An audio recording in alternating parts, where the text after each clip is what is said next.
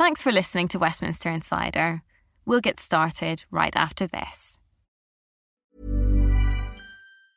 Hiring for your small business? If you're not looking for professionals on LinkedIn, you're looking in the wrong place. That's like looking for your car keys in a fish tank.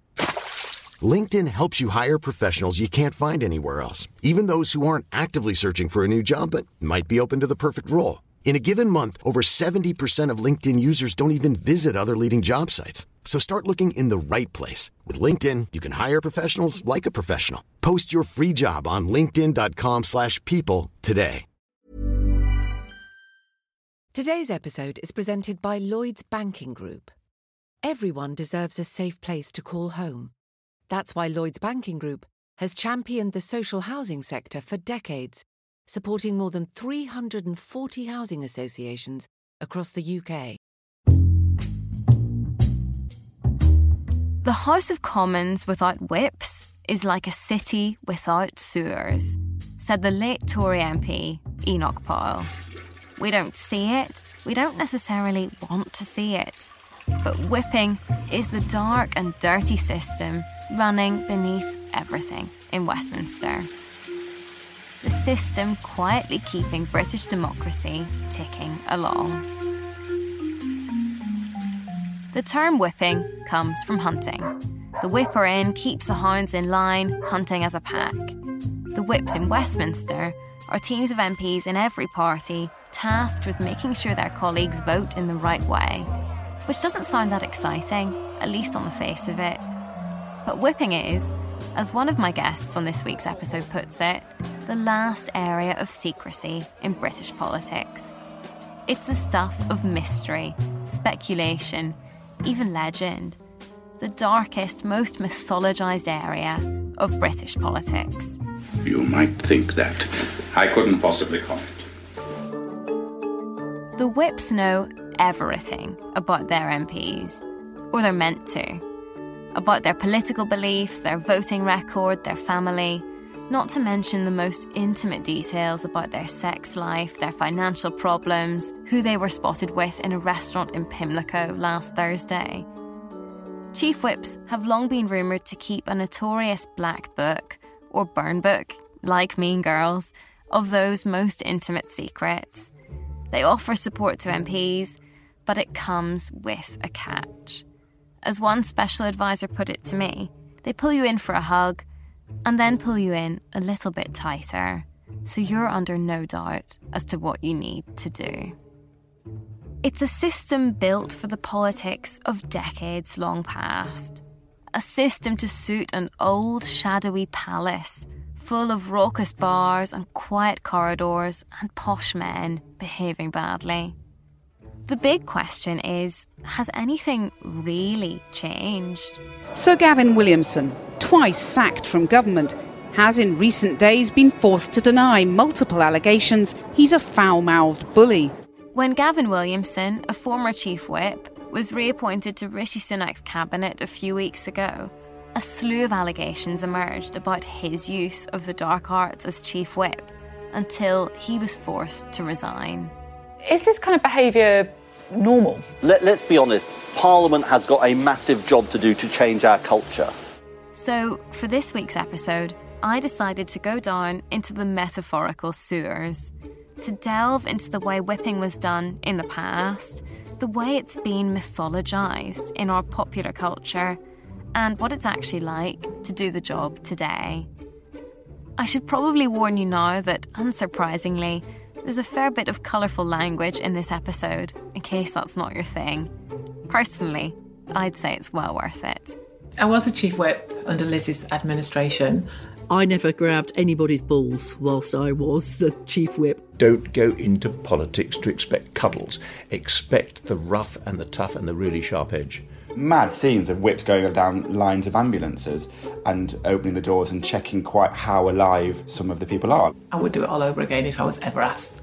From Politico, I'm Alva Ray.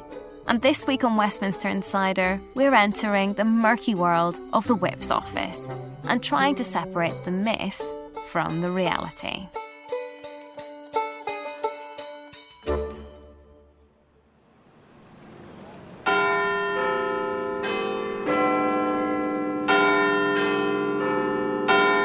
One morning this week, I walked into Parliament as I always do, but something felt different. The fog was heavy in the air, and I was seeing the place I work every day with new eyes, with more of a sense of the murky history of the place. I waited by the Piers entrance. Big Ben struck 11 a.m, and I was ushered into the Lords by a man who, more than anyone, knows and understands and has captured the mystery, the passion, and the dark side of British politics. The creator of the most famous Chief Whip of them all. I'm the Chief Whip, merely a functionary. I keep the troops in line. I put a bit of stick about it. I make them jump. Francis Urquhart, the fictional, villainous Chief Whip in House of Cards.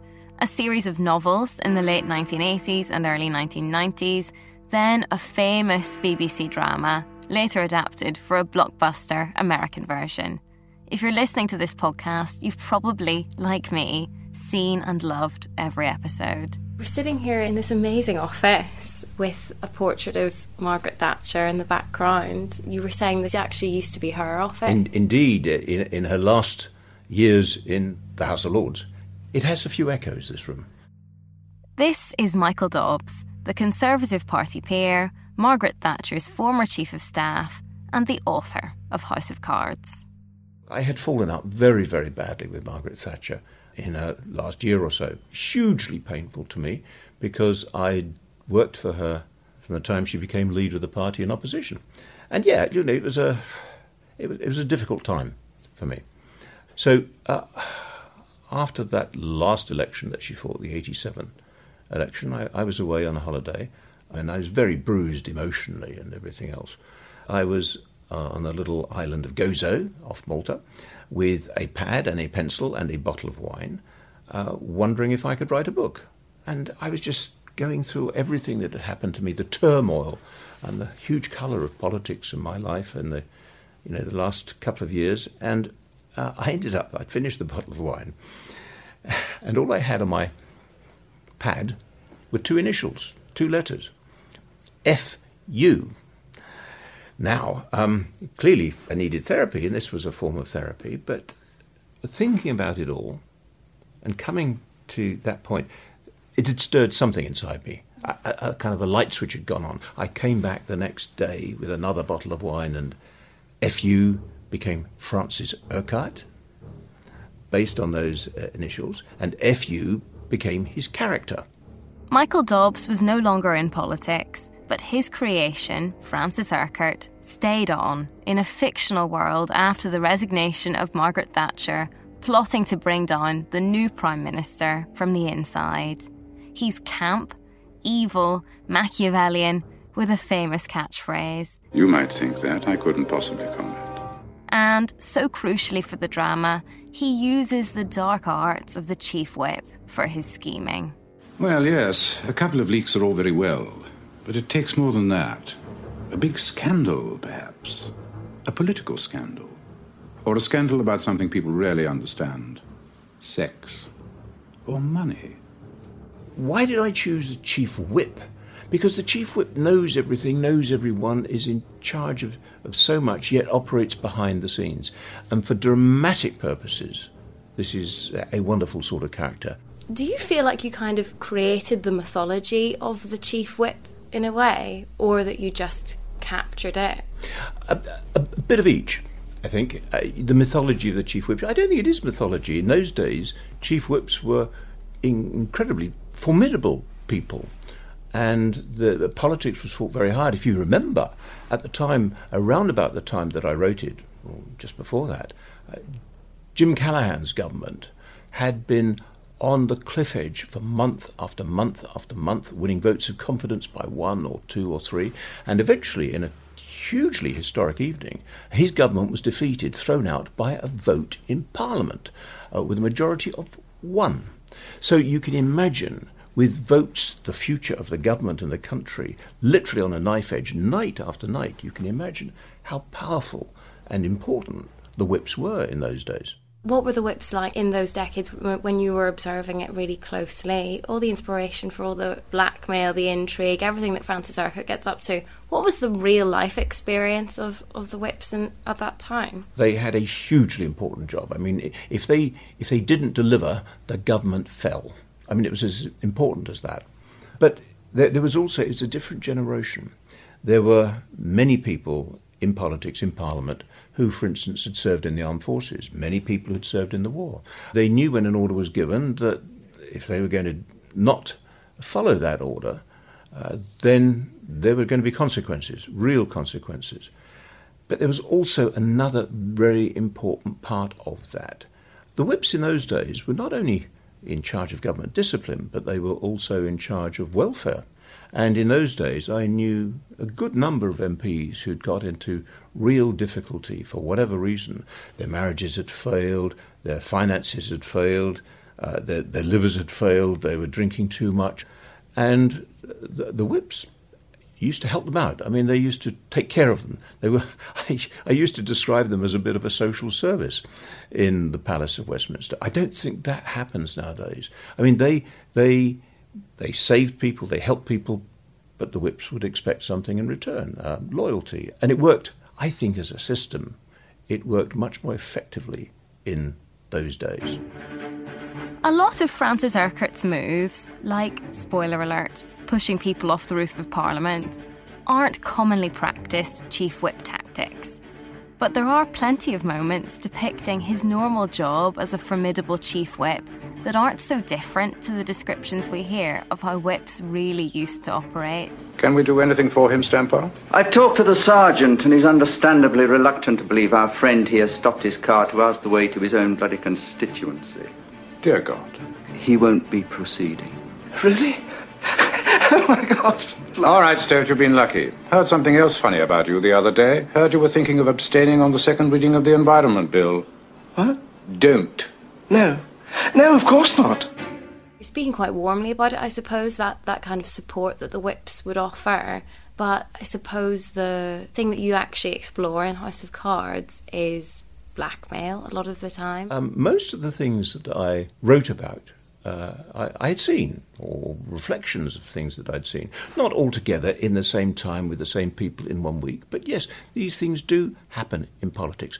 Politics is about passion. It's about deeply held principle. It's about total commitment. And you've got to expect it to be a rough and tough game. And it is a rough and tough game. So if anybody out there wants to come into politics and think that, well, this will be a nice and cosy environment to be in, they're in the wrong job. I mean, the future of the country depends upon this. The fate of the livelihoods of millions of people depend upon the outcome. So, yeah, people fight it very hard, very tough, very rough.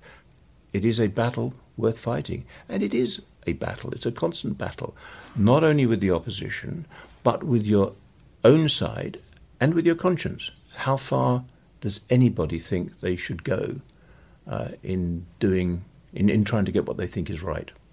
I still have thoughts about, shall I do a sequel? I've got to wake up one morning and say, actually, this is the thing that I really, really want to do, because it'd be a huge amount of work. But I have the idea, I have the characters. There would be different characters, very different characters than the ones I wrote about 30 years ago. They would actually be younger, and they might be much more like people like you than they would the rather conservative Mattie Storrin, although having said that, she wasn't that conservative with Francis Urquhart. No, she wasn't. So we can look out for a young Belfast journalist in a ripping sequel to the House of Cards series. You want to be a character in a cheap novel? Yeah, absolutely.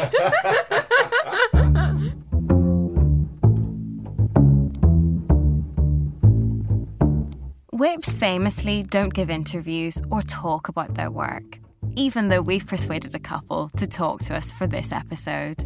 Giles Brandreth, a Tory whip in the 90s, was excommunicated by his former colleagues for publishing his diaries, appropriately titled Breaking the Code. Margaret Thatcher's chief whip, Tim Renton, was also shunned for writing a book about his tenure. But apart from that, there isn't much material about the true workings of the whips.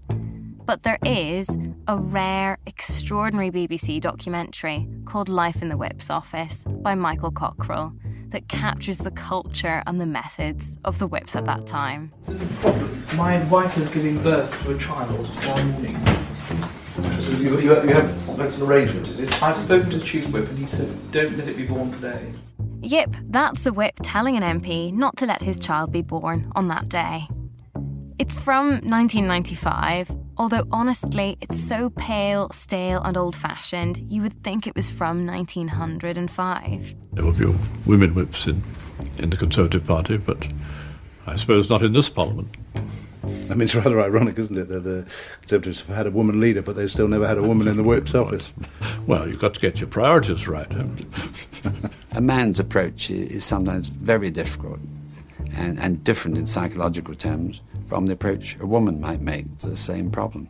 I just wonder, what are these more masculine activities of the Whip's office? Well, sort of the general badinage. Ah yeah, the general badinage. But as well as encapsulating the old-school sexism of the Whip's office and politics in general as recently as the 90s, this highly revealing documentary also goes even deeper into what Lord Dobbs was just describing there. This was the era of the Black Book, when whips were rumoured to have compiled information about MPs to use against them. It didn't seem fair to push Lord Dobbs, who was never a whip himself, too much on the ethics of the dark arts practised in those days by whips. But there's a quote in that documentary from Tim Fortescue, a Conservative whip in the 1970s, about the sorts of things whips would help MPs with. Listen carefully. Anyone with any sense who was in trouble would come to the whips and tell them the truth and say, no, I'm in a jam, can you help? It might be debt, it might be a scandal involving small boys, or any kind of scandal which a member seemed likely to be mixed up in. They'd come and ask if we could help. And if we could, we did. And we would do everything we can, because we would store up brownie points. That quote went unremarked upon when it aired in the 90s. But in 2014, it resurfaced to an outcry that whips had possibly covered up for paedophile MPs. Theresa May, as Home Secretary, referred those comments to the independent inquiry into child sexual abuse. It found that there were examples in the past of deeply flawed central government policies and practices which put political priorities before the welfare of children. That is the darkest side of whipping. We've inherited a system that historically incentivised protecting MPs over people they may have wronged. And the question is, decades on, whether the whipping system has been able to completely shake that off. Whips help MPs, these people in unique, pressurised, isolated and public-facing roles, with all sorts of problems, in a way they would say is totally above board. But the potential problem is obvious. So that's the system we've inherited. But fast forward a decade or two to the new Labour years. What was whipping like then? I'm not interested in a sort of macho approach to whipping, and I didn't feel the need to have any wild animals in my office in order to get people to vote with their party. This is Jackie Smith, the former Home Secretary, Strictly Come Dancing contestant, rival podcaster, and from 2006 to June 2007, Chief Whip for Tony Blair. Politics is a collective activity, and that doesn't happen by accident. It happens because it's organised and planned, and people are marshalled or persuaded to be part of that collective activity. She is a firm defender of the whipping system. And sometimes you'll hear people say, oh, well, the whips, they have a terrible stifling effect on political debate, and wouldn't it be a good idea if there weren't any whips, etc. No, it would be a terrible idea if there weren't any whips, because then, frankly, busy MPs would not always be clear about what was happening, what their party had decided was their collective position and therefore what they should be voting for, when they needed to vote, disciplined, organised, parliamentary political groups, delivering the programme on which the public elected them, supports democracy. It doesn't undermine it. And yet she managed to do the job without recourse to the dark arts. Jack Straw famously talks about being a young MP when a whip grabbed him by the balls and shoved him against a wall in order to make sure he voted in the right way in the division lobby. I never grabbed anybody's balls whilst I was the chief whip, either in reality or metaphorically. It didn't strike me that working with a group of sophisticated adults with enormous political understanding and history, that your best approach was going to be to threaten people. You know, on the whole, I tried to work by understanding both the political and personal needs of the people that I was responsible for, treating them like adults, enabling them to engage in discussions with ministers where they had some scepticism about policy developments, and, you know, doing it in that way. Before I was in Parliament, I was a teacher, and people sometimes used to say to me, being chief whip, it's just like, a bunch of naughty school children. And I would resist that analogy because infantilising politicians and your political group is a way to promote bad behaviour. It's not a way to get people to think about the implications of what it is that they're doing and saying, which was what I was wanting to develop as chief whip. Jackie Smith had quite an unusual challenge as chief whip. I sometimes joke about my time as chief whip that I never lost a vote, but I did lose a prime minister, because we were coming to the end of Tony Blair's time as prime minister. We had still a pretty considerable majority, but we had, quite soon after I took over as chief whip, essentially the manoeuvring of Tony Blair to announce his resignation. So there was as much work as chief whip in handling and trying to minimise the dysfunctionality that was coming from that transitional period. I mean, we had some difficult votes we had to negotiate. We had a Trident vote, for example. We had other things where we did have to do the traditional whipping job of making sure that people understood the issues, understanding who had concerns, putting them in front of ministers, doing the numbers to make sure that, you had the votes when you thought you were going to need them, and you knew how many people were with you and who you therefore had to work on. All of that is sort of bread and butter of whipping, but also, of course, is the reading of the political temperature of the parliamentary party. She puts it quite calmly now, but Jackie Smith's job was managing a Labour Party at war, at risk of tearing itself apart. At 6 o'clock, Labour in turmoil. A minister and 6 junior members of the government resign over the leadership crisis. I did have an infamous conversation with Tom Watson whilst I was standing on the platform at Euston Station, in which I had to say to him, Tom, you can't stay as a minister in the government having effectively coordinated a letter asking the Prime Minister to stand down, and he did resign. So, and then I had to talk to parliamentary private secretaries who'd also signed the letter and were part of I don't like to think of it as a plot, but essentially I suppose it was a plot, who were part of that organisation to get rid of the Prime Minister. I wanted to do that in a way that wasn't going to crash the whole party before Gordon took it over. And it wasn't solely or even largely due to me, but I do think that very, very difficult period of time was negotiated in a smoother way than might have been the case, given all of the sort of tension. So how did the role actually work in practice? If it's not threats and blackmail, how do you really go about keeping MPs in line? Anything to do with being a chief whip involves a hell of a lot of talking to people. If you're a normal minister, you take home, several red boxes of work every weekend. What I noted when I became Chief Whip is that, yes, I had a box sent to me at the weekend, but it was only half full with, the sort of business of the week and things like that. Yet what I did do was spend a hell of a lot of time on the telephone.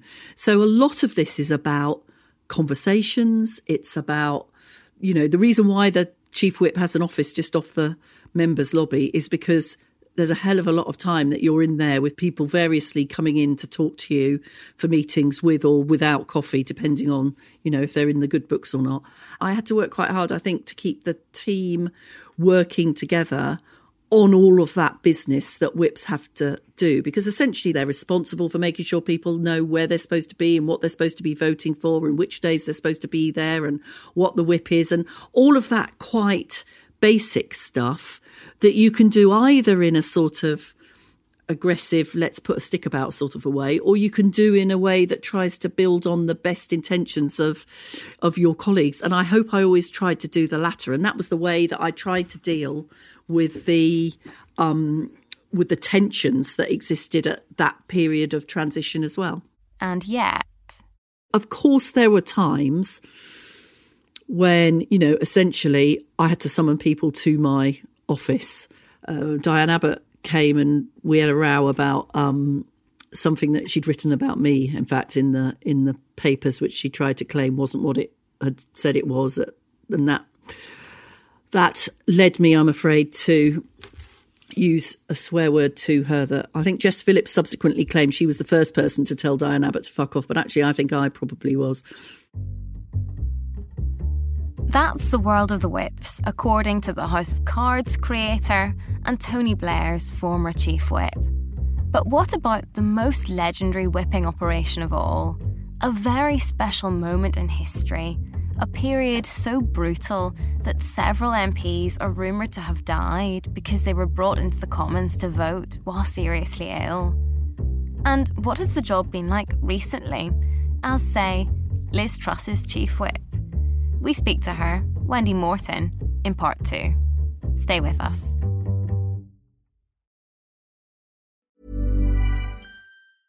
Hiring for your small business? If you're not looking for professionals on LinkedIn, you're looking in the wrong place. That's like looking for your car keys in a fish tank.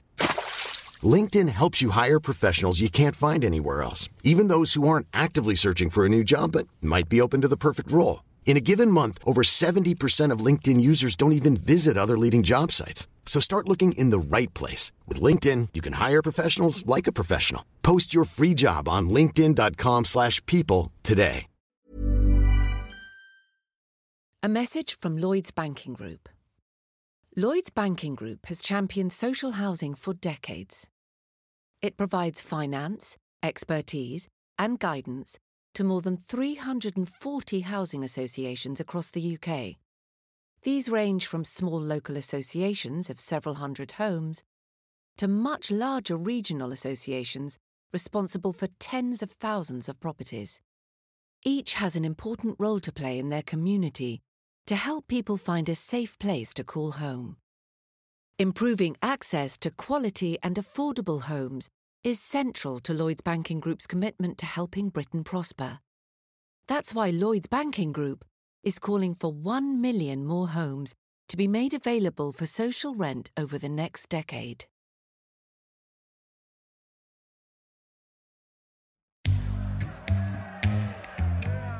If you're an MP in Westminster, the whips are always there in the shadows, the all-seeing, all-knowing presence in the corridors of power, quietly making sure that the business of the day passes as planned.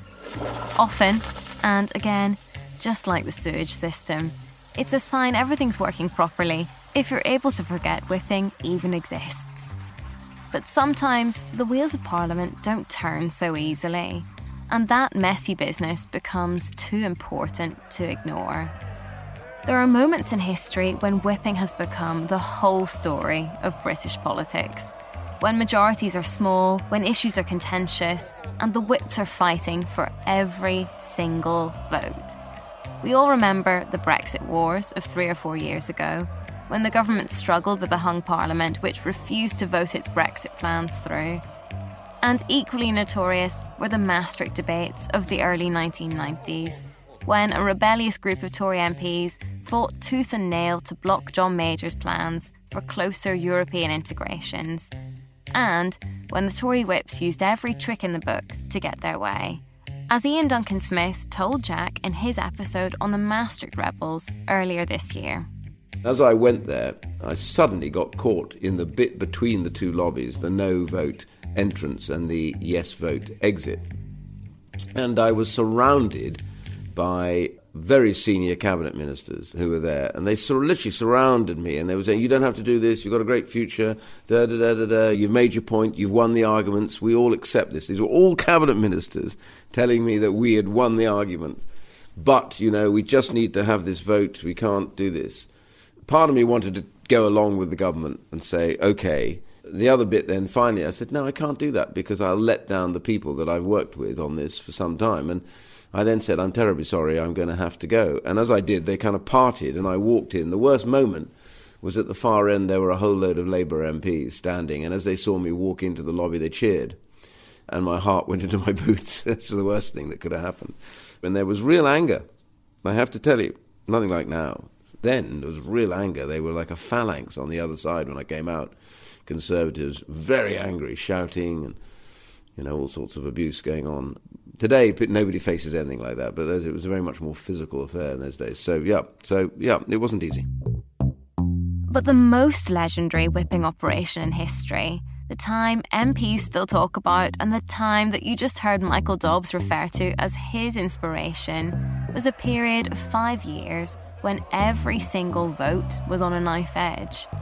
The Labour government from 1974 to 1979 had a wafer-thin majority, relying on turning out every single Labour MP and deals with the so-called odds and sods, random other opposition and independent MPs. It was so dramatic that there's a rather successful play about it.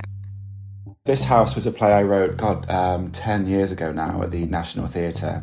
I was trying to make sense of the recent arrival of a hung parliament for the first time since then in the form of the coalition in 2010.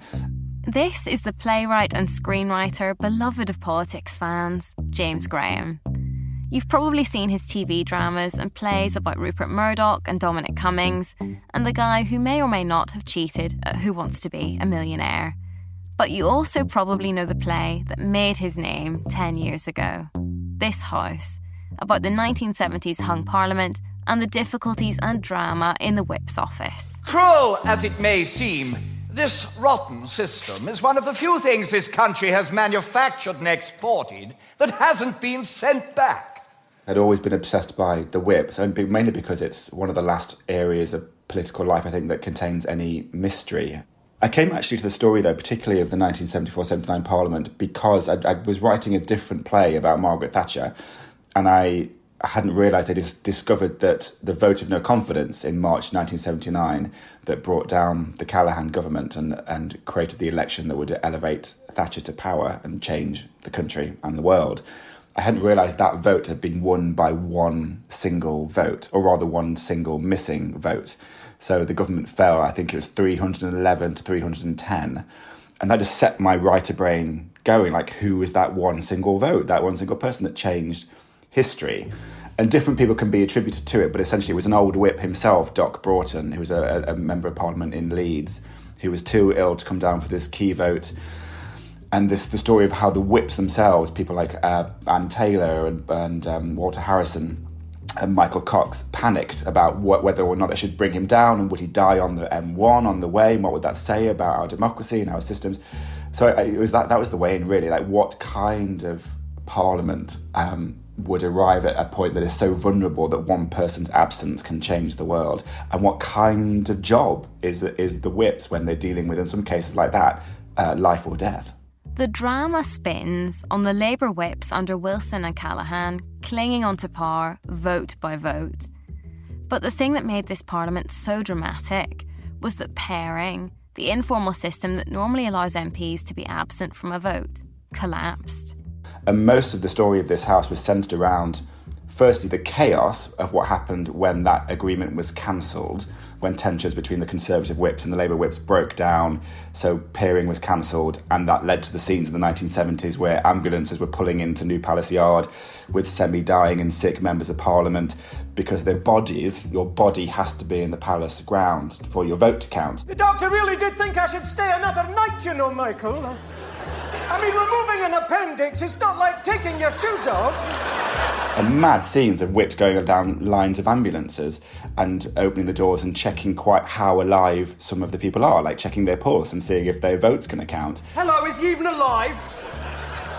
I know from reading other interviews with you, some whips kind of let you into their world a little bit. I mean, it was vaguely terrifying deciding you're going to write a play about a group of people who famously do not give interviews, do not make speeches, and do not publish memoirs. And I just kept thinking, how the hell am I going to do this?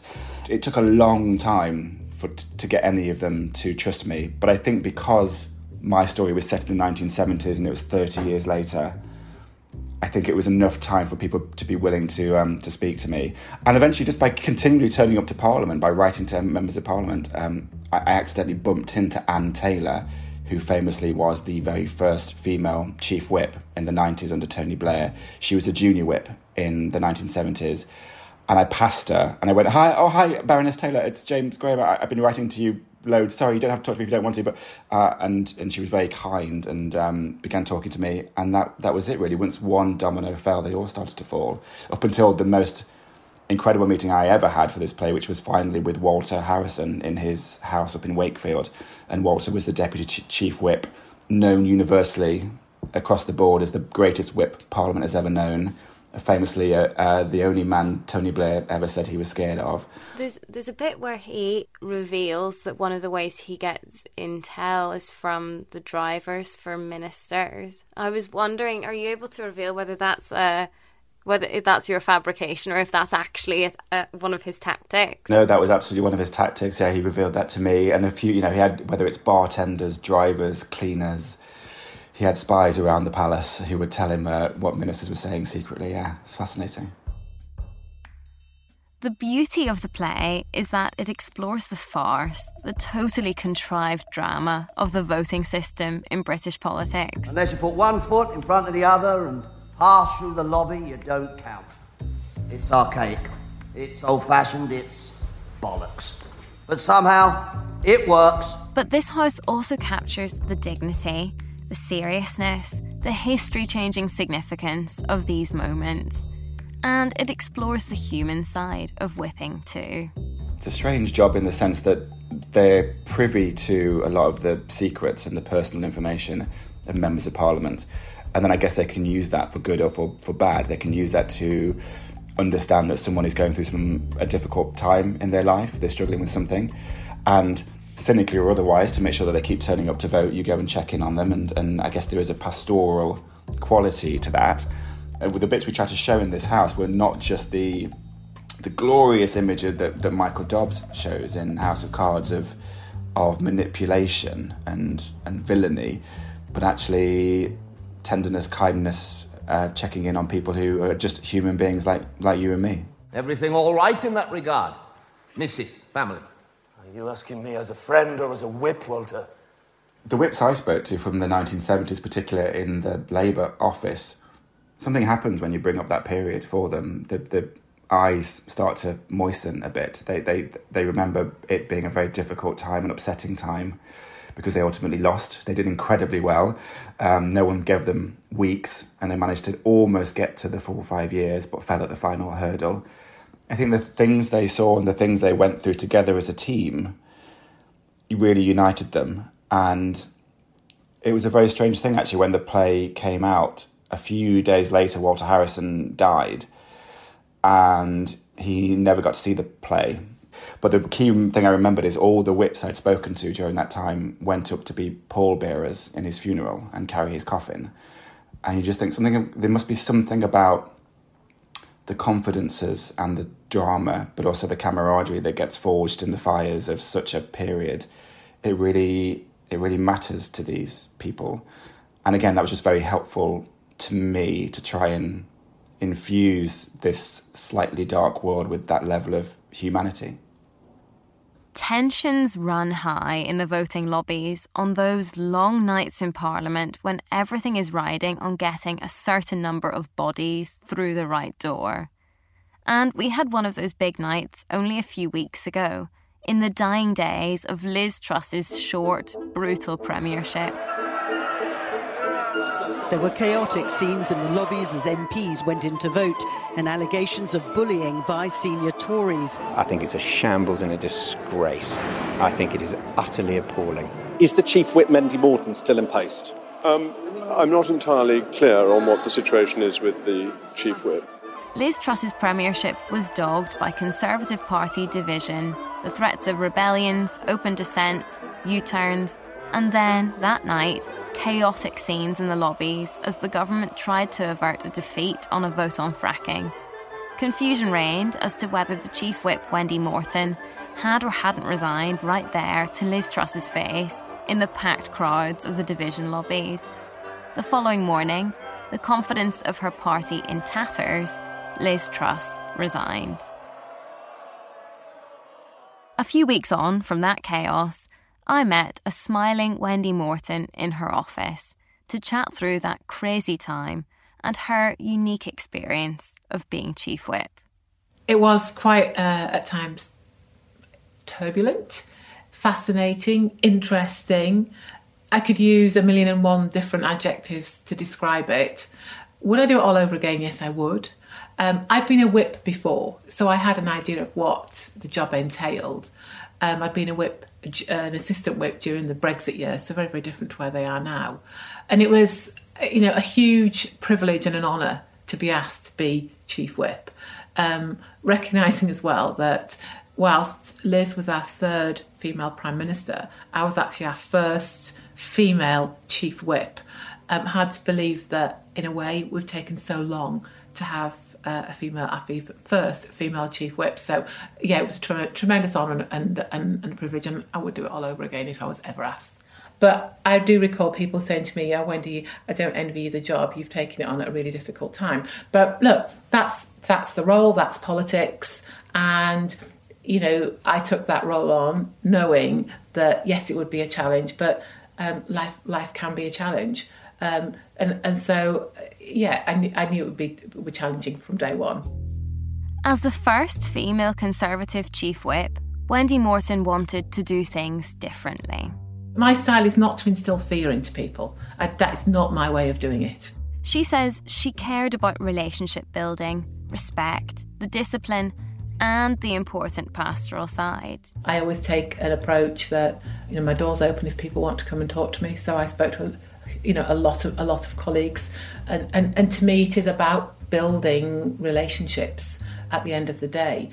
Some people say, is it more stick, is it more carrot? I wouldn't say talk stick and carrot, because I think that's completely wrong, but it is about building, managing relationships and understanding people. Some Conservative MPs frankly don't speak highly of Wendy Morton's tenure as Chief Whip. And it's hard to tell how fair those criticisms are, whether she was dealt an impossible hand by Liz Truss and Kwasi Kwarteng, or whether some of that chaos was on her. Certainly, she bristled at one point when I seemed to suggest that she had struggled to get votes through. People weren't voting the way you needed them to vote. They weren't going to vote with the government. Well, I didn't lose a vote. Yeah. So 45 days of being a Chief Whip, but we, the Conservative Party in government, did not lose a single vote. I'm conscious, obviously, there's a lot of focus on the evening of the fracking vote, which was difficult. That was a confidence vote for colleagues. But we delivered in terms of the energy prices. We delivered in terms of national insurance contributions. There were some really important policy decisions that, under Liz's leadership, under Liz's term as Prime Minister, we took through this place. There was some briefing against you at one point during that. Some colleagues started talking about you allegedly crying years ago when you were a junior whip, or that kind of thing. How did that make you feel, and what do you make of that? I know the incident that you were referring to, And I've got my suspicions as to why that got out in the public domain. The context of that was something very, very specific. I stood up and said I didn't think this particular approach was the right thing, but that's history. But again, in this place, you have to get used to some of the briefing that goes on. I'm not saying it's right, because it's not. And some of it is pretty nasty. My question is, would you put up with it? Would it go on in any other professional background or company? You know, not in any of the companies that I've worked in, but it does seem as though it goes on here. But again, you have to... Some people will say you have to have thick skin to be a politician. I think there's an element of truth in that. But equally, the best advice that I ever had was just be yourself. You have to be true to yourself, because if you're not, you will only get found out, and are you not the worst person for doing it? What did you make of the other criticism that you were too nice? Well, I've not heard that one, but equally, everyone has their own style. You can be nice, and you can still deliver. Fundamentally, it's do people respect the role that you have, the person that you are, and to me, it's about fairness. So people will judge me as they will judge me. And whether they call me nice, whether they call me something else or something else, I can only be myself. Around the slashing the 45p rate, it was Graham Brady who went to Liz Truss, I'm told, or I gather from reading reports, he was the person who said this isn't going to pass. Is that right? Or were you also there flagging to the Prime Minister that probably that vote wouldn't make it and they were going to have to U-turn? I wouldn't know of any conversations between Sir Graham and Liz. Obviously, the Chief Whip, one of my roles is to understand the mood of Parliament, and that's the same for any Chief Whip, understanding the mood of Parliament, and if a piece of legislation, whatever it is looking difficult, then conversations may be had in Cabinet, but it would be wrong of me to go into any of that detail. But conversations between Sir Graham and Liz would be between those two. But I suppose the criticism was that it took someone else going to Liz Truss to say this isn't going to pass. You need to U-turn. Is that the case? I don't know where that's coming from. It was all part of the same kind of package of briefings in Politico, but that was... Oh right, I've not read that on Politico, so I don't know. But is that a fair criticism? As Chief Whip, you don't comment to the press. Yeah. As Chief Whip, you have a relationship with the Prime Minister where you are able to say, this might be an issue, this is okay, and that's the role of the Chief Whip. Yeah. But in terms of the actual detail, I think it would be wrong to me. I don't even know I don't recognise that story. I don't know where it was coming from. Yeah, okay. The controversy over Gavin Williamson a few weeks ago was, of course, precipitated by Wendy Morton herself. She complained about messages leaked to the Sunday Times that he had sent her while she was Chief Whip. And then more allegations about his conduct came out until he resigned from Rishi Sunak's cabinet and an inquiry into his conduct was launched. It's a war of the Chief Whips. I'm not going to talk about any other colleague, and particularly not that one, given that there's an ongoing investigation on that. Would be absolutely wrong of me. All I will say is that I have my style of doing things, they have their style of doing things.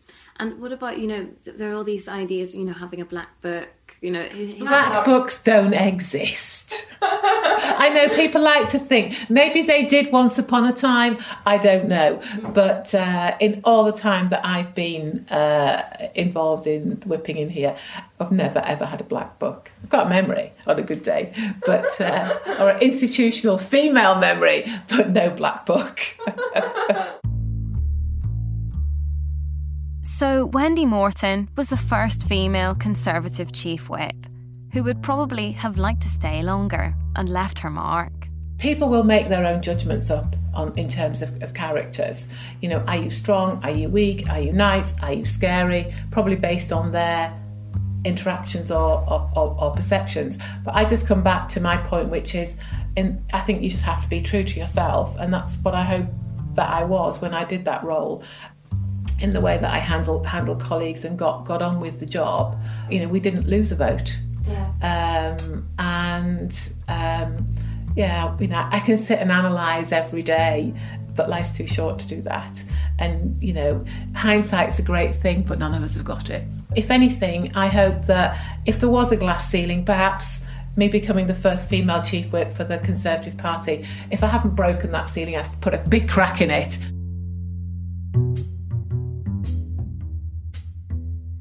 There's no doubt whipping has changed since the dark days of decades past. They let women be whips these days, and evidence of serious crime tends to be reported to the police. But what about the murkier bits in between? The dark arts, the hints of borderline blackmail? How often does that respectful relationship, the persuasion and support that Wendy Morton and Jackie Smith talked about, tip into something darker? I've come to suspect that some of this is the Emperor's new clothes. The whips rely on their myth-making, the secrecy that shrouds them, to get things done, when most of the time it's just a cup of tea and conversation about the pros and cons of a particular parliamentary amendment. But recent history would suggest that the dark arts of whipping are not entirely consigned to the past. And there are plenty of people still in politics who think it remains, and frankly, should be, a dark and dirty business. I leave you with the author Michael Dobbs, the man who has blurred the lines between the imagined murky world of whipping and the reality forevermore. Just remember that politics is said to be the world's second oldest profession, and takes most of its rules from the first.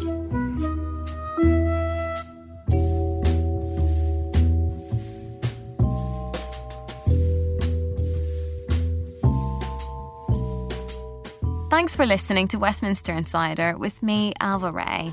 If you've enjoyed it, please spread the word, follow us, and maybe leave us a nice review. And don't forget, you can go back and listen to past episodes, including Jack's episode on Maastricht and my episode on the Queen and her secret daily interactions with the Whip's office. Thank you to my guests this week, and you can still watch James Graham's play This House online at the National Theatre at home. My producer was James Tyndale of Whistledown Productions, and here at Politico, my executive producer is Christina Gonzalez, and my editor is Jack Blanchard. We'll be back next week. See you then.